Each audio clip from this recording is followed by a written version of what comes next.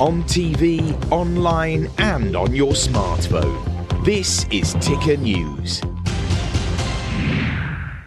And you are watching Ticker Today. I'm Aaron Young. Today we're discussing the arrest of Donald Trump, who's facing criminal charges that he kept sensitive US government documents. What's the impact? What sort of impact will that case have on the Republican primaries? How are his opponents now trying to use the case for their own advantage? For more, we're joined by Cheddar correspondent Lisa Benetton. Lisa, we've seen many of the other GOP candidates essentially coming out saying this is the Justice Department's gone too far. Ron DeSantis is in that side as well. But then you have other Republicans like Mitt Romney, who's been through the whole process, and we know that they don't exactly have the greatest relationship, saying, just hand back the documents. It's not hard.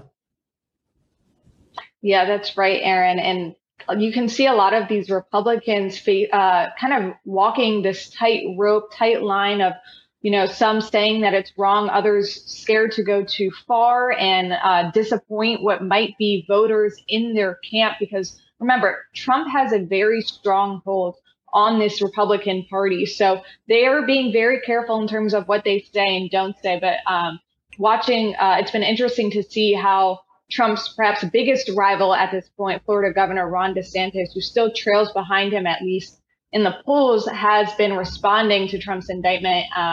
He's kind of been more quiet, at least than some of the other Republican candidates that we've seen. But he did somewhat stand behind Trump and say that the DOJ has become or that people are using the DOJ as a federal weapon, and this has become politicized.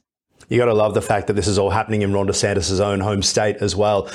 How does he try to utilize this? Because he's trying to come across as Trump light in many respects, all the good parts of Trump, but none of the bad parts of Trump, while still getting behind Trump, it seems, and saying this is a DOJ going too far. Yeah, I think that's a good point, Aaron, because that's a point that a lot of Republican voters are going to resonate with, where they think that the DOJ is just going after people based on politics. But at the same time, Ron DeSantis gets to say, I'm not facing any type of indictment. I'm not in all these legal troubles that Trump over there is. And so I think that will definitely play to voters who are not interested in the legal troubles that Trump has to deal with and just want to move on to something new. Here's a question that I haven't been able to find anywhere else, and sorry to put you on the spot if you can't answer, of course. Let's say, for example, we know that there's not going to be any trial before the election next year, right? Let's say that Donald Trump wins that election. What happens to this case? Well, this case could still proceed into 2024, and in all likelihood, if he's the president, if he becomes the president in January of 2025, surely you're not going to see the Department of Justice rocking up at the White House with a set of handcuffs.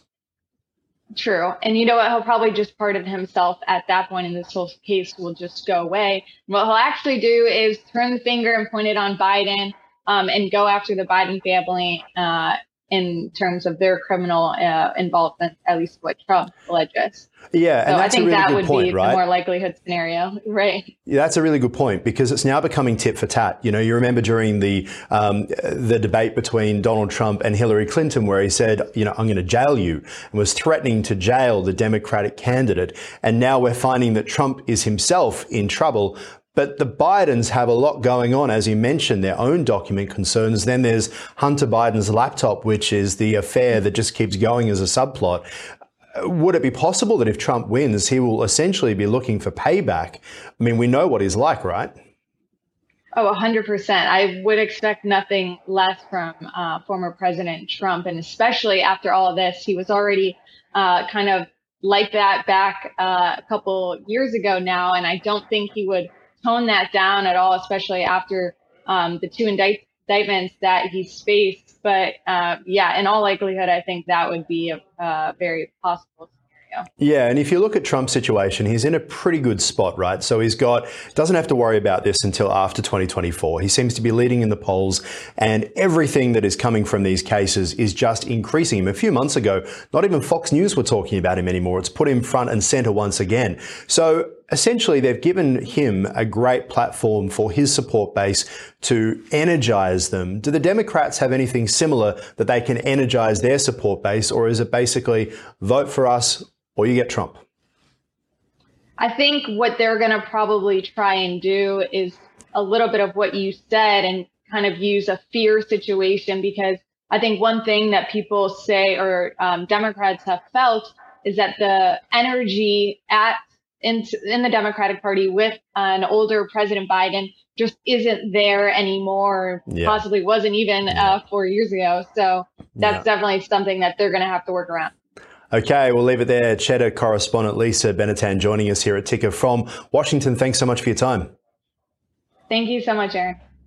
And that is the program for now. For more, head to tickernews.co. I'll see you soon.